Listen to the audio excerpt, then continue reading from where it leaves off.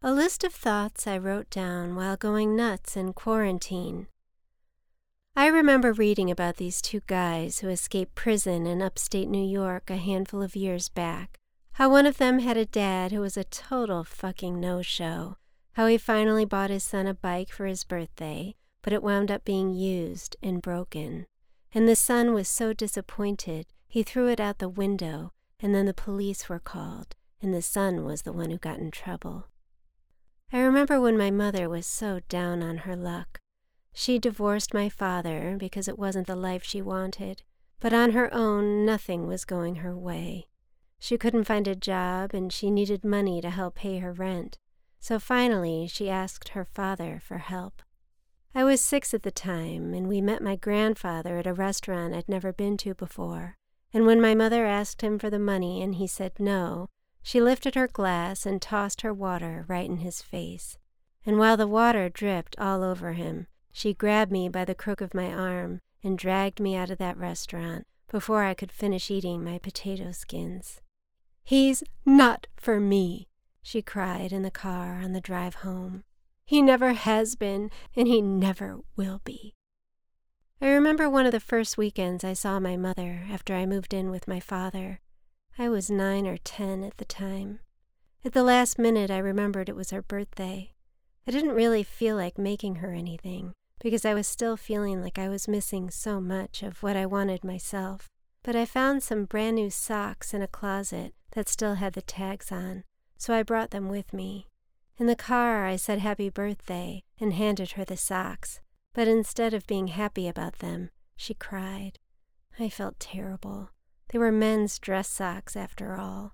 And both of us sat in the car in tears, mourning what we didn't have, that we wanted so badly. I remember when I was in my 2nd year of college, my mother lost her apartment and moved into my dorm room temporarily.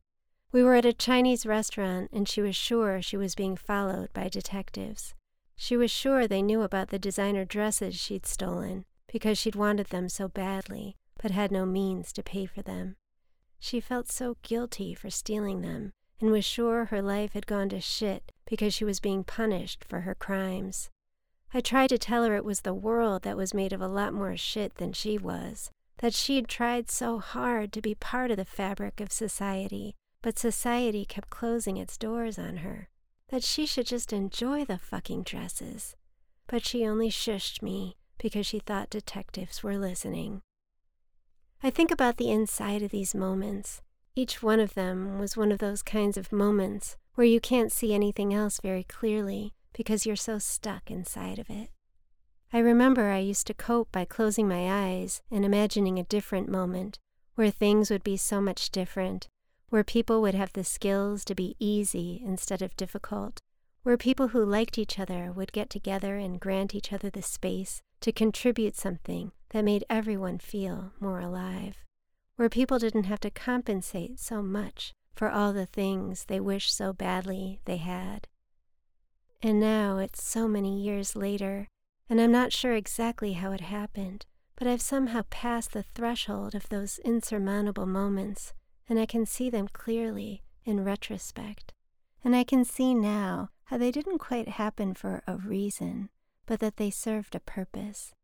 Each one of those moments planted a seed in me that helped me grow a greater understanding of how people behave when they're starving for sustenance they have no access to.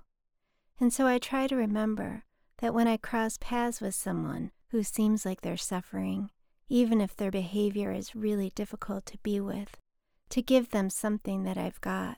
Even if I'm not sure that what I've got has any value, I share it anyhow, just in case it makes a difference. This piece was written, performed, and produced by me, Jessica Laurel Kane.